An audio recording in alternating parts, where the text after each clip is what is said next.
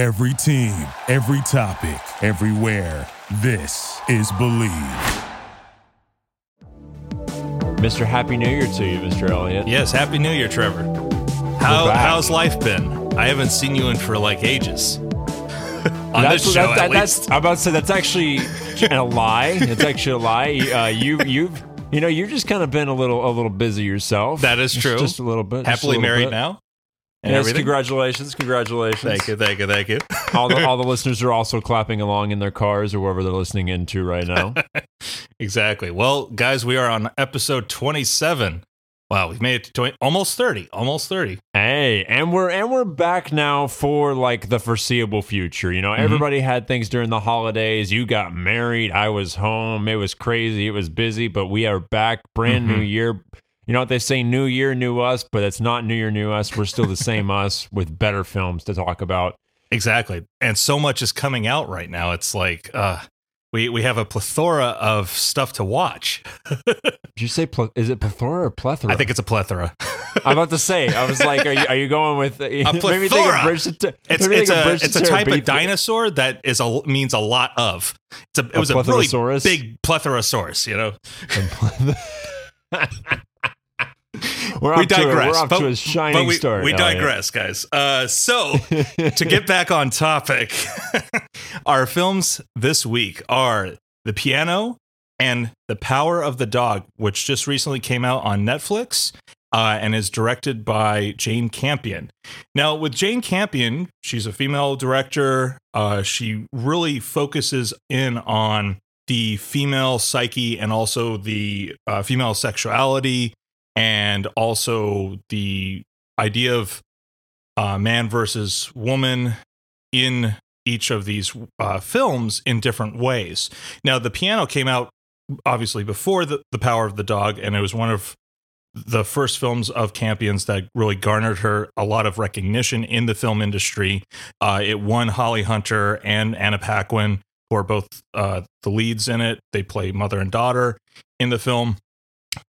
They both garnered Academy Awards for this film for their performances. Harvey Keitel's in it, Sam Neill, a lot of familiar faces. And really, it got Anna Paquin's career really started in the film industry and got her to be a household name in a sense because of, you know, the recognition she got for this particular film. So in film history, it's a really big film that came out during 1993. And really, at the time, not many female directors were tackling the idea of female sexuality in films. And Campion was really the first one to really start this trend and really show it on screen. To give you guys a little bit of a background on the premise of The Piano, mother and daughter are basically, the mother is married off to this very wealthy gentleman in New Zealand, and she and her daughter are then shipped off to live with him in this far off land that they've never been to. And in tow with them is this giant piano, grand piano that the character of Ada plays, and it's kind of unclear on how she lost her speech, but she's mute, but she still can hear, and she uses sign language, kind of has this really great like little back and forth between she and her daughter, because they kind of have like their own language in a way. And, you know, no one really understands her because she doesn't talk. So they all think she's a little out there, or she's possessed, or like there's all these like rumors circulating on how she became mute and all this stuff when she gets to New Zealand and meets her betrothed and also the betrothed's family as well. So when they get there, the piano is basically left out in sea, and she's, you know, very perturbed and wants the piano taken out of obviously the ocean. And it's literally just left on the beach because they don't have a forklift back in the day. And this is a period piece. So it's really, you know, they had the only manpower. There's only manpower. So literally they have to try to get the locals to try to lift this thing out of the sand and everything, and it's a big ordeal. And it takes up most of the film. Trying to get this piano. Yeah, it does. It does. I mean, it is the central piece to the overall story for sure. And what's interesting about that, Elliot, and I'm sure you caught it, is not to jump from film to film, but just to point this out of the similarities in the power of the dog. Rose ends up getting a piano.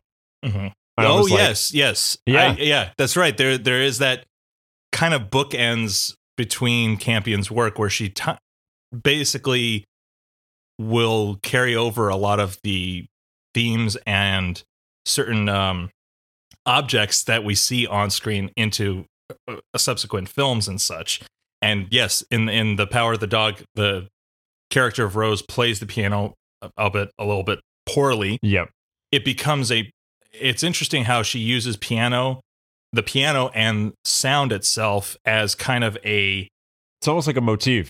Motif of control, and also like a power play and struggle that's happening with the characters or between the characters at that particular moment in the film. You know, with Rose, it's the power struggle of her and Benedict Cumberbatch's character, Phil, who, you know, when she shows up for the first time with her son in tow, much like the piano, they're set in this like very alien world, which is actually really just the Old West, and it's on a ranch, and these two outsiders come in to disrupt the tranquility of Phil's life, in a sense. At least that's how he sees it. And then there is conflict between the two, and he basically tries to manipulate her into leaving or divorcing his brother, who she ends up marrying. And all the while, it's because he sees her having happiness that he's really angry at Rose for really disrupting his own happiness. Yeah, and I also think that goes with that happiness is that he's kind of taking away his brother from him. You know, he's taking away George. So he's very possessive. You see it, which is similar in the piano. Similar in the piano. Yes, with the same type of archetype. It's just kind of flipped. It's a little flipped because where Holly Hunter's character Ada she's very possessive of her things, and she has to have them, and she manipulates men to get her way, basically. And in a sense, that's a really interesting motif of like feminine power that's really being represented in the piano, per se, during that time in 1993. So it's a really cool forerunner for more of those female-driven character-driven films at the time, and subsequent movies. To me, when I was watching both The Piano and The Power of the Dog, it's kind of also dealing with the love of art, and kind of like the creators, how sometimes artists are looked down upon in society. Because in The Piano, of course, you have our main character who uses the piano, and that's like it's almost like her therapy, right? Right. But there's it's her escape. But a lot of people don't understand that. They kind of ridicule in a way and what she's trying to do. And then you have in The Power of the Dog, you have Rose, who is trying to learn. Basically, it's kind of like a way her husband is trying to, I think, make her comfortable. Going to such a new place from where she was. But then you also have Phil, who is like older society. He's the hard worker, goes out in the fields, does his work, uses his hands, gets dirty. And then you have Rose, who's more of your like artistic, creative type, and she's kind of a little bit of a different generation, I guess you could say, right?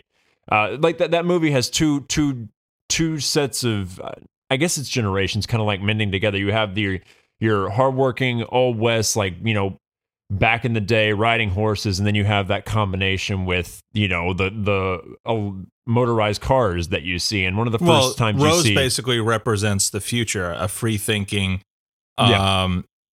progressive movement whereas Phil's kind of really stuck in the past and can't let go of his masculinity and also his denial of who he really is at heart, because he really tries to hide behind that masculine cowboy image that a lot of cowboys have, where they're like, at least as far as a lot of old Western films, the cowboy is this gruff ruffian who lives on the ranch and takes care of business and is like the hero for, the hero is usually like this one who will save the day.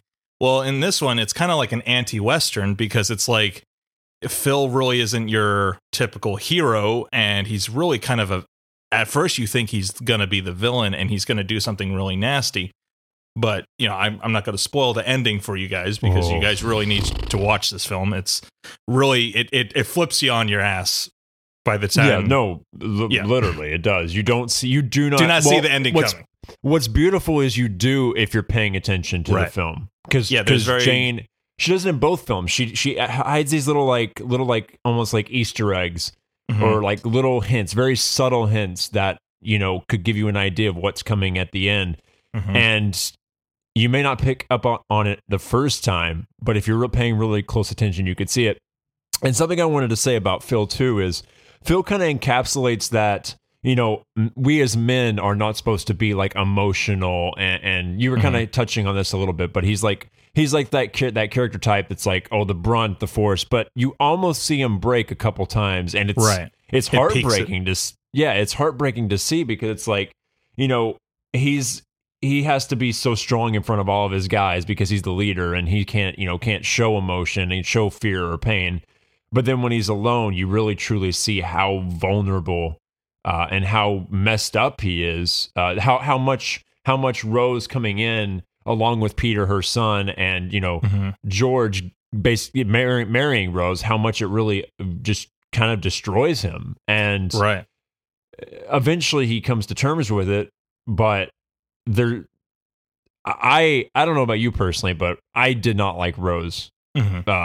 She kind of is there to disrupt in a sense, because she disrupts Phil's life. She takes George away from Phil. They're brothers. It's that familial connection that they both have, and they are really close. You get that sense of like Phil is losing a part of himself, and he's already in the past lost a part of himself. The only way he knows how to get out of this situation is to lash out. And I find it interesting that Campion has this particular character, Phil, the way he basically manipulates Rose and kind of starts to really like try to attack, like not verbally, but just emotionally attack her, and really try to make her feel uncomfortable and not welcome in the household. He develops this whistle, which is very haunting in a sense, because and that's where I thought he was going to become like this really menacing like character, and like, oh shoot, are we going to experience like a death, kind of thing? Is she going to kill herself, basically? Yeah. And he basically drives her to insanity in a sense, because it's and we see that downward spiral that she goes through, drives her to drink, and it's really like he manipulates her into thinking that he's a bad guy and everything, and then also gets his clutches into her son, Peter. It's just a really interesting way, but he does it all through just being this opposing force that's there.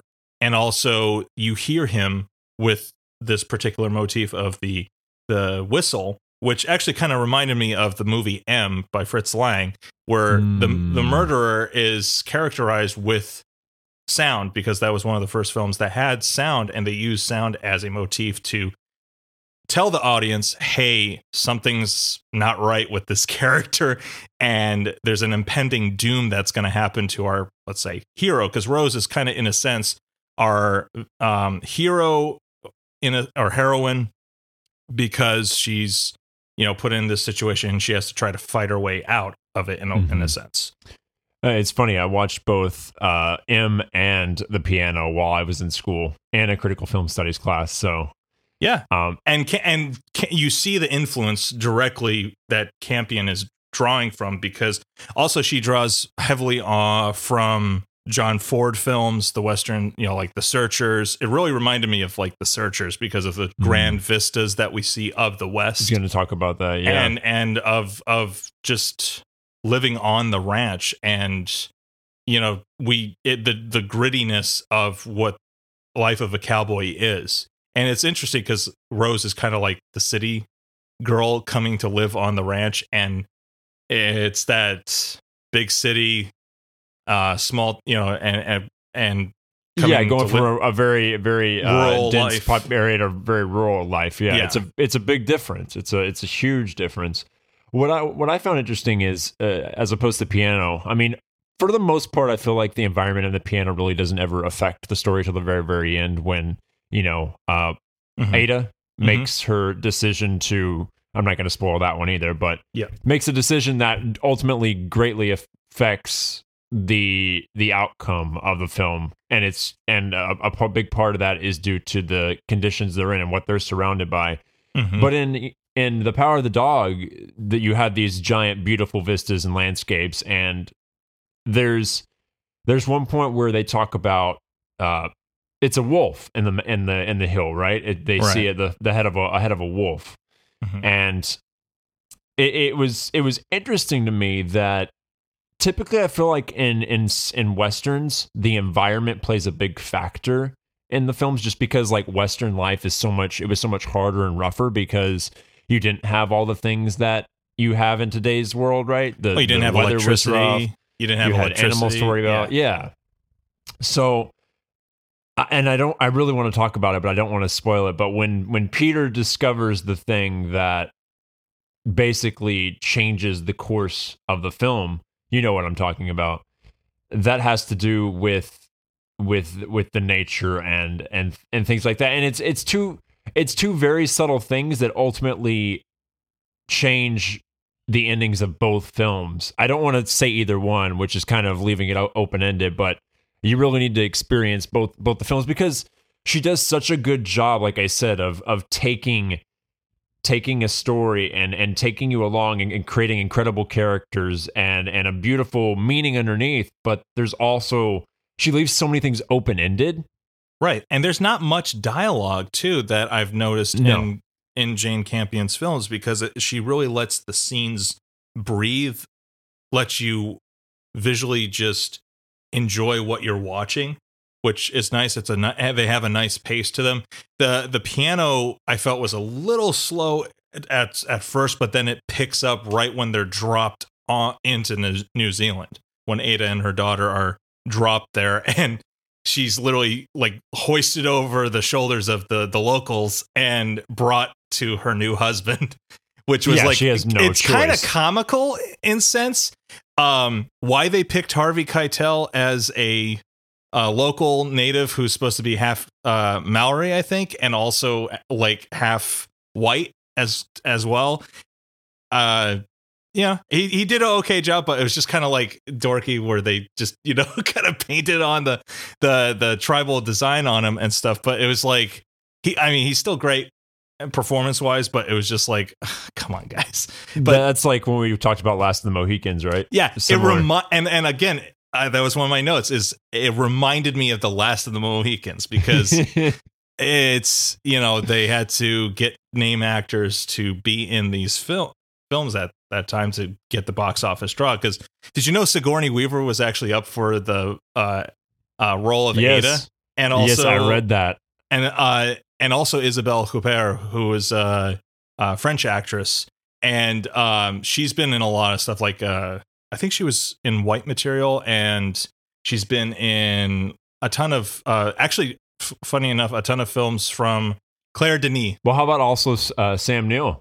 I mean, literally, when I saw, when I first saw Sam Neill, my first introduction to Sam Neill growing up was Jurassic Park. So like seeing him in this was like, wait a minute, I know that guy. but he's normally being chased by a Tyrannosaurus Rex or something, or saving humanity. Well, he was also in another great female director's film, My Brilliant Career. So he really got a lot. Like, it's so cool to watch, like these actors who we grew up watching, especially, with you, with Sam Neill in Jurassic Park. They start with these great directors like, Gillian Armstrong and also Jane Campion, so they always start somewhere and end up, in the Hollywood scene, which is really cool. Basically, with the piano and also The Power of the Dog, you really have this theme of the battle of wills and what strength really means. Like, how do these characters really cope with being put in kind of crappy situations, and how are they able to live? And I think that becomes a staple of Campion's films, where these characters are dropped into, as I said, a very unknown world and have to somehow figure out a way to survive. Much in the sense of, even like, we saw this with like The Gray and The Tiger and stuff in previous episodes. It's that man and woman versus nature, and nature versus man and woman, basically. So it's similar themes, which I thought was kind of interesting. Yeah, and going back to the piano, not just the piano like the film, but the piano, the actual physical piano. In both films, the piano at the end, it's not as important in The Power of the Dog, but it is still a very it has a lot to do with the character building at that point, because that's one of the first times we really see Rose try to bring in some of herself into the house, and that's when Phil has that beautiful moment. I mean, it's really you could feel the tension in that moment when he starts playing the banjo and just absolutely destroying. He's like Guitar Hero shredding over there on the banjo. Yeah, and then that's when he kind of adapts that whistle too. That's when he kind of starts, because like you said, that whistle haunts her when she's in the alley and she starts drinking. He's watching her and just tormenting her. Yeah, and then in the piano, by the end of the piano, and again, I won't spoil it, but the piano, I'm saying the piano a lot today. It's really about the piano, man. Yeah, the physical piano is the thing that ends up holding back Ada, if you think about it. So in both films, the musical instrument is a big proponent and factor into our characters' almost like emotional journeys in a way, type of thing. For Ada, it's much more important, right? But even in the Power of the Dog, when the family comes to eat and they're trying to impress them, and George's like, oh, play, and she can't play anything. She's absolutely embarrassed and just distraught. Yeah, it's like that. Without that moment, without the moment where he was haunting her with his music and stuff and her fear, she probably would have never gotten to the point where she is by the end of the film. And the same thing with Ada and the piano, as we're talking about pianos. without all of the events that transpire and the key with the finger. Oh yes, and all that fun stuff. Again, I'm trying to be kind of very discreet, kind of broad, because both of these films deserve to be watched and appreciated. Yes. Especially The Power of the Dog, because it's so new. I don't want to spoil that one. But ultimately, a musical instrument that normally brings so much joy and happiness to people, and is probably one of the most common instruments, I would say, that you experience in life. It kind of it represents the building blocks of music a lot of the time too, because it's like a very basic instrument that a lot of people, that's when you start music and you start learning music, that's what you start with. And it kind of brings this primal, it's almost in a sense a primal force / character in both films that either disrupts or is used as a catalyst to propel the narrative forward in the films. I was going to say, and to throw another one at you just like that, normally with, music, you start at the beginning and it takes you on a journey, and the piano is the device that takes you on the journey. And in both of these films, we go on a journey, but the piano is a central part of that journey. So it's like a symbol and a symbol. I really want to start singing Sound of Music right now. You start with A, the B, hills are C, alive. Do, Re, Mi. I do have to point out, I'm not going to spoil it, but this is a connection I made in The Power of the Dog. Mhm. When Peter and Phil share that moment in the barn where Peter is smoking, where Peter lights up the cigarette and he's working on his rope. Phil is working on Peter's rope. It's almost like, because we find out that the power of the dog is a verse is attached to a verse in the Bible at the end of the film. Yeah. And taking it in a biblical sense, it's almost like that moment is like the Last Supper type of moment. Right. Like Peter is Judas and Phil is Jesus in a sense. I don't know if you kind of I did. Yeah, I picked up a little bit of that, but that's actually no. I didn't pick up all of it, but definitely the biblical themes, undertones of that of the power of the dog really push through, and it's only enhanced by when we see that verse in the Bible, because the whole time you're going like, what does the power of the dog mean? And and that's actually a question I'll ask you. What do you think the power of the dog means? Well, when I first started the film, I thought it had to do with the mountains, which I think actually it kind of does kind of tie into that, because the first thing that when Phil and Peter are both standing together the first time, he says, what do you see? And he talks about does he say wolf or dog in the mountain? I forget. I think it's the wolf. Yeah, I'm pretty sure it's like a wolf. He sees a wolf, and what's interesting is wolves are typically, like we talked about in The Gray, they're very pack oriented animals, and harbingers you could almost of say, death. or they're scavengers or whatever. But they're smart. They're very well. They know how to operate as a group, and if one goes down, it is detrimental to the group. And you could almost say that Phil, in this sense, is the alpha, right, of his group, all of the guys. And then you have Peter coming in, and Peter's like maybe more, I don't even know if you call Peter a wolf. Peter's much more cunning like and a lamb. conniving. He's almost he acts innocent. Yeah, he acts innocent, but he actually underneath, I'm trying to think of like an animal. He's a that you sheep could in use wolf's as an clothing, example. basically. There you go. Yeah, that's perfect. I mean, that's the best way to describe his particular character, because he's very, again, manipulative, which is really interesting that his mother gets manipulated, and he and Phil have that kind of connection because their characters are kind of similar, where they're, what really separates Peter from going a step too far, and also what prevents Phil from going a step too far, because there's always that line that's being played around with throughout the whole film, whether Phil is gonna try to kill Rose or you don't know what he's gonna do next, because and then like when he starts mentally tormenting her with the whistle, with the music and the piano and all that, it really messes with the psyche of Rose, and she basically fades away in a sense.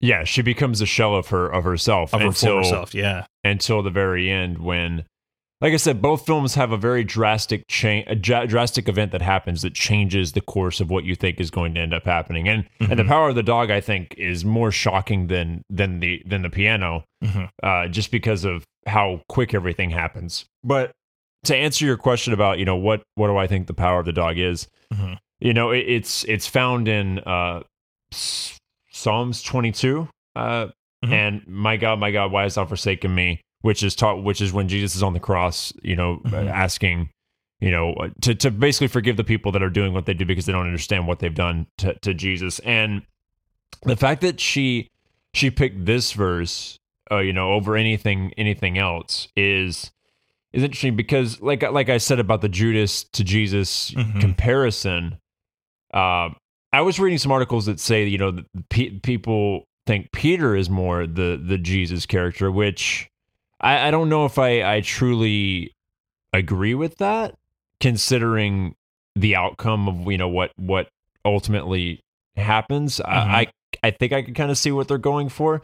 If anything, I would say he's more Judas. Yeah, Phil is more of the Jesus character, but the power of the dog, I feel like is, I mean, well, there's that. I feel like a dog is always looked at, as a when you use dog in any sense of the term. Typically, you're talking about somebody like, oh, they're a dog. Like, oh man, they're tough. They're hardworking. They're gonna persevere and get through anything type of thing. And that's where I kind of see where Peter is the dog, right? Because he doesn't ever show it. He doesn't ever truly show his true self. He's very closed off. He's even to his mom, right? Yeah. I mean, he makes sure that George never finds out about the alcoholism and everything by, he hides the bottles and make sure to keep it tidy. And even with his work, like the fact that he's into dissection and things like that, he's very clean and meticulous, and he's got all the makings of like a psychopath. Yeah. Yeah. Like a psycho, honestly. So the power of the dog, I think, is just that Peter, to me, outside of the biblical sense, is that Peter is not, he's not someone that you can push around. He's going to fight for things. He might not be like the most like aggressive in the way he does it, but he's very calculated. He's almost like a wolf, right? He's like you said, he's the wolf in sheep's clothing. He looks so innocent on the outside. He looks like he's the victim, but in the end, he's the one controlling the whole show. Exactly. I mean, I totally agree with you on that, because really, he is. You don't really see his true colors, and he acts like a very kind of timid, like dog, kind of shy, and then like once he's let into a certain aspect of Phil's life and accepted into the pack, that's when he finds like it's all about, again, control and leading the pack. And what is that it's that masculine side of men that really tries to one up each other and try to basically kill, in a sense, it's almost kind of an Oedipus Rex ordeal, because he's trying to kill his father to supplant the fatherhead and be close to his mother, type of thing, which I thought was kind of interesting in that sense. It's like the Oedipus Rex of Western, of the Westerns, So with like Dickens mixed in and John Ford and a bunch of other stuff. So you really see the influences that Campion has. I mean, she's definitely read all these great parts of literature, and she's just making a very interesting Western film that we can, in a sense, I would say it's more of an anti-Western film, because the Phil character is definitely trapped. We feel for him by the end of the film, and we kind of start rooting for him because he has his own demons that he's dealing with throughout the film. I mean, whether that's his relationship with his brother, his relationship with his best friend, Buffalo Bill, and his own sexuality himself. Like, what is it, Buffalo Bill? Did I say that right? No, it's not Buffalo Bill. Wild Bill Hitchcock. So makes a rare appearance in the film. Oh, now you made me forget what his name is. I think it's Buffalo Bill, dude. It's not Buffalo Bill. It's Bootstrap Bill or something. Bootstrap Bill. No, it's not Bootstrap either. Bootstrap sounds like something from Pirates of the Caribbean. That's from Pirates of the Caribbean. Oh, what is his name? Hold on. I can't believe I said that. There's going to be a lot of editing on this one. Oh, hang on. Here we go. Bronco Henry. You were nowhere close. I wasn't even close. All right, guys. Well, we're going to snip that part out. So go ahead. He's dealing with his relationship that he's had with Bronco Henry, even though we called him Buffalo Bill. It's actually Bronco Henry, guys. So, I mean, we're getting into this, man. So, like, and he's also dealing with his own sexuality, and I would say grief, also his own relationship with his own mother too comes up as well, like his own family. They've kind of ostracized him for being this kind of outcast, which is why I think he also relates to the Peter character, because he's an outcast. But really, it's like you're playing with fire in a sense. So one thing I wanted to mention in regards to the power of the dog is that's, like I said, is found in Psalms, and Psalms, the book of Psalms is all, well, basically hymns, right? Yeah. And what's a common theme in both of these films? We already talked about the piano. Music. Yeah. Yeah. And the verse that it comes from is just one of the, out of all the ones that is included in Psalms 22. She picked that one for a specific reason, but I find it interesting that it came from Psalms, which is hymns basically that were written. Yeah. Well, I mean, like the biblical themes are definitely evident in this film. Not so much in the piano, I would say. The piano's more it's more about like understand like women and like like you said, like exploring the sexuality and the power that women have and that they contain, and also just the art. Art is also a big part of it as well. Like women finding their voice in a lost world, basically. There's that Jurassic Park reference in a male in a male dominated society, basically. Yeah, I mean it's like, because with the piano, as far as stories that influence these particular films, the piano is definitely influenced by the story of the New Zealand River and also the folktale loosely based on the folktale of Bluebeard as well. And it's got that kind of very, I mean, even how the way it's shot is very earthy tones, and just has like a very rustic feel, and really, I mean, the thing I find interesting with Campion's films, I just started watching him in Bright Star, which is another film that came out after the piano that Campion did, and she pays such close attention to getting the time period accurately depicted through costume design. The costume designs for these films are just like immaculate. Like it looks like something out of a museum piece. Like, they're like, it has that lived in earth, like rustic feel. I mean, the power of the dog, the piano, the grit and the grime that these characters have to basically struggle through and come out clean and hopefully revived and with some sense of renewal of their own strength as people. It plays a big part in these particular films.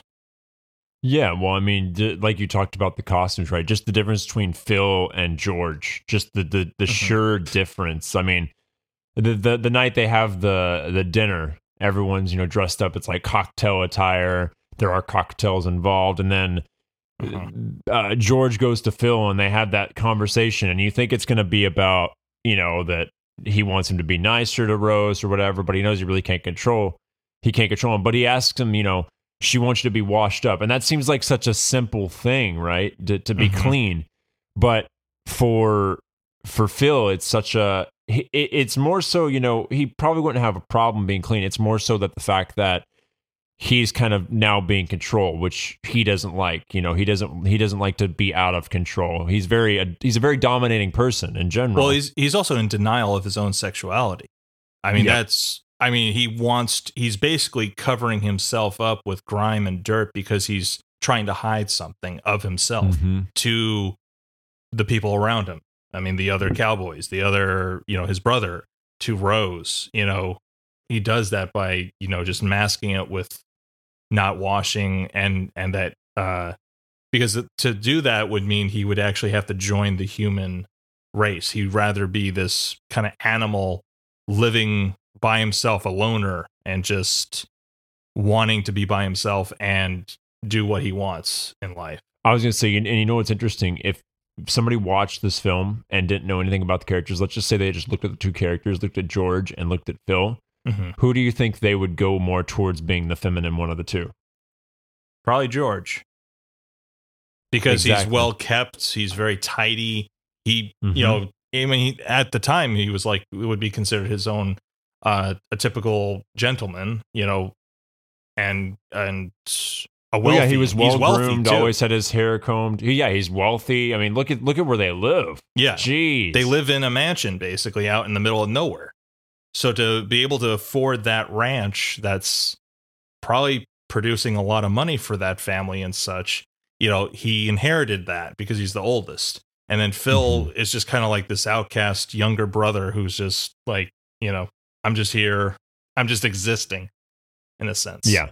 Yeah, it's really interesting, the visuals of how Campion will show these particular characters as far as having them go on this journey of self-discovery of who they really are as people too, because, you know, and going through all these ordeals that come up with living in these very rugged environments. You know, as you said, like the environment itself also becomes a character. You know, everything kind of intertwines with one another in a Jane Campion film, which is really cool.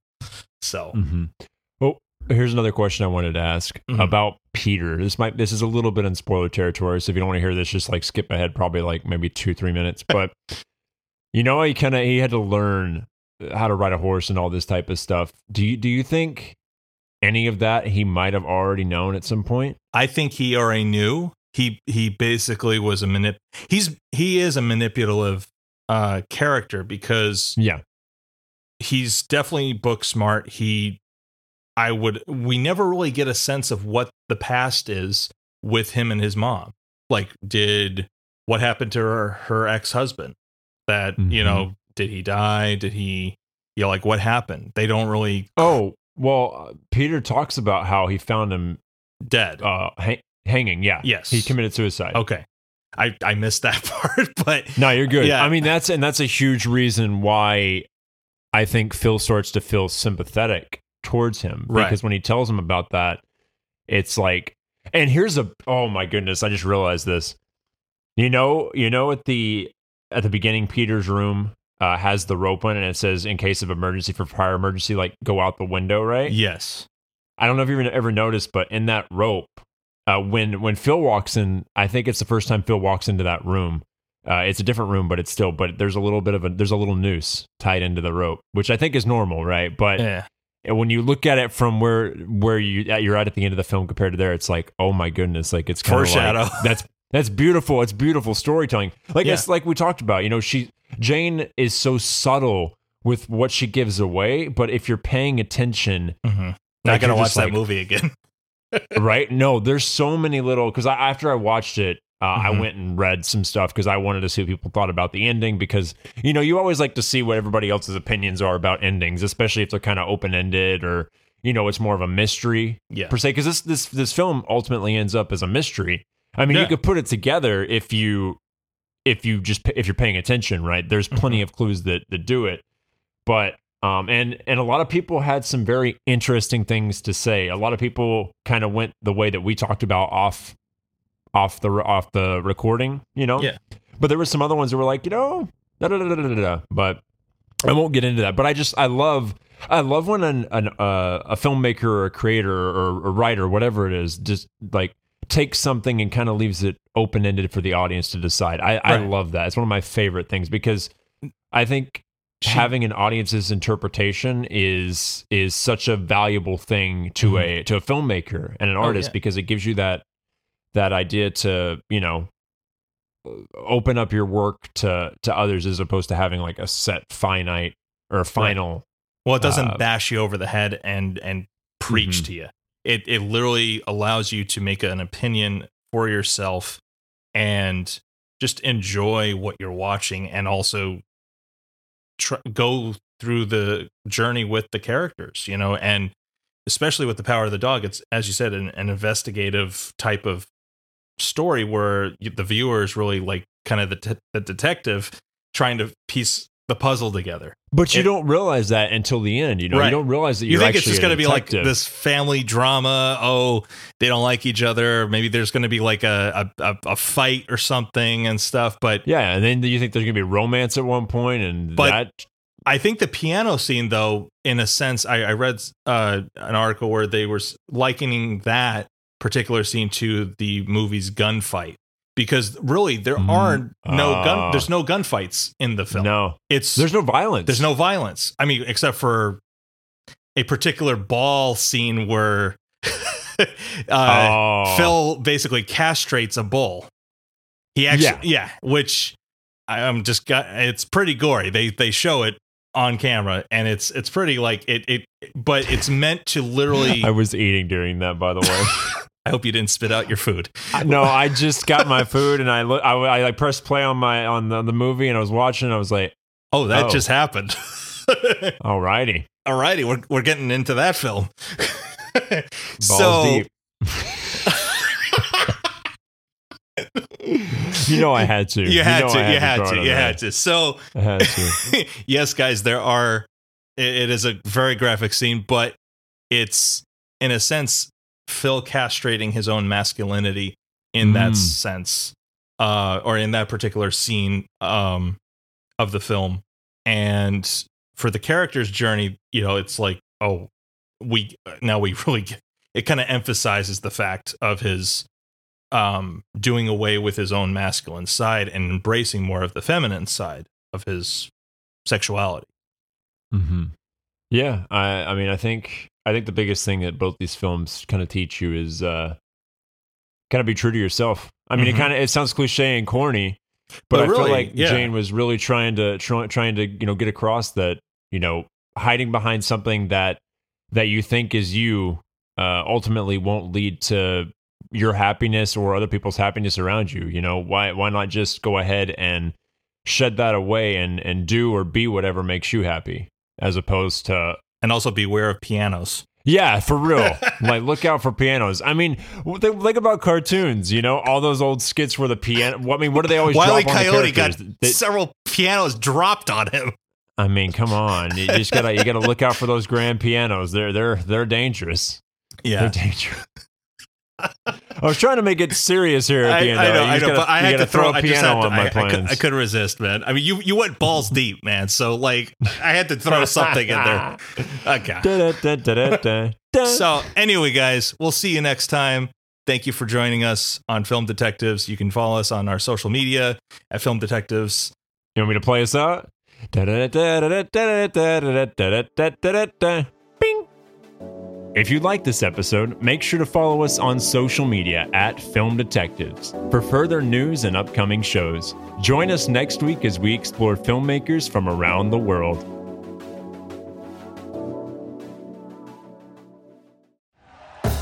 Thank you for listening to Believe.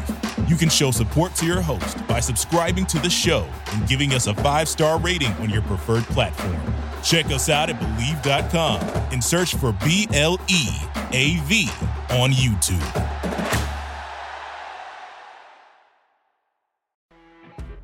You know when you're listening to a true crime story that has an unbelievable plot twist that makes you stop in your tracks? That's what our podcast, People Are the Worst, brings you with each episode. I'm Rachel. And I'm Rebecca. We're identical twins who love true crime cases that make you say, didn't see that coming, and we hate the people responsible for them. Listen to People Are the Worst now on Apple, Spotify, or wherever you get your podcasts.